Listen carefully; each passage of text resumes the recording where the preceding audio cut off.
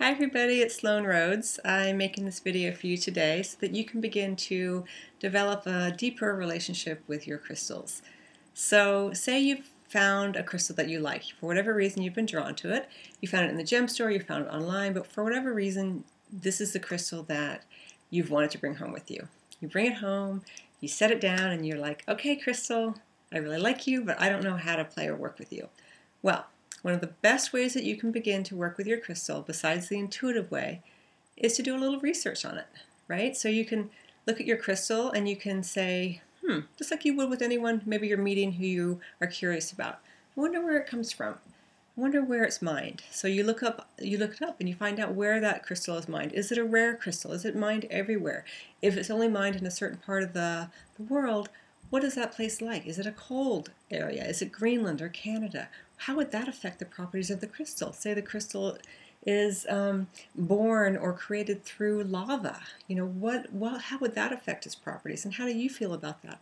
And as you do a little bit of research, not a lot is required because a lot of the work that you do with crystals is going to be intuitive, but it's kind of a way of honoring the crystal and getting to know it and introducing yourself to it and allowing it to introduce itself to you through the research that you're doing.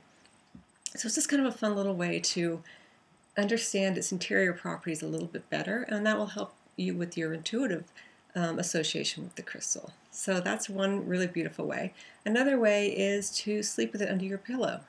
When you're in the dream state, you're a lot more relaxed, you're more open to your intuition and the ways in which the crystal can kind of work with you in a very subtle way. I mean, the crystalline energy is very subtle, but that process of entrainment does happen anyway. But the more that you show interest and fascination in your crystal, the more that you're going to fall in love with it, and it's going to sense that, and it's going to raise your vibration.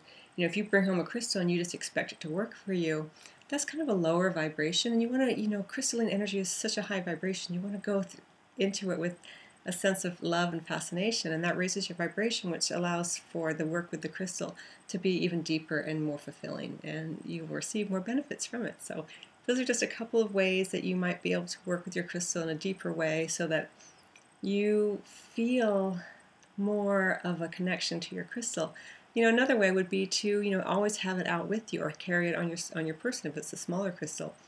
And, look at it during the day, and that way your crystal can scan your energy system as well, and you can develop that back and forth reciprocal relationship. So I hope you find that helpful. I hope that you're really enjoying playing and working with crystals and gemstones. They're so much fun. I just absolutely adore them. And I adore you. Thank you for supporting me on my videos, and I wish you well on your journey, and I will talk to you very soon.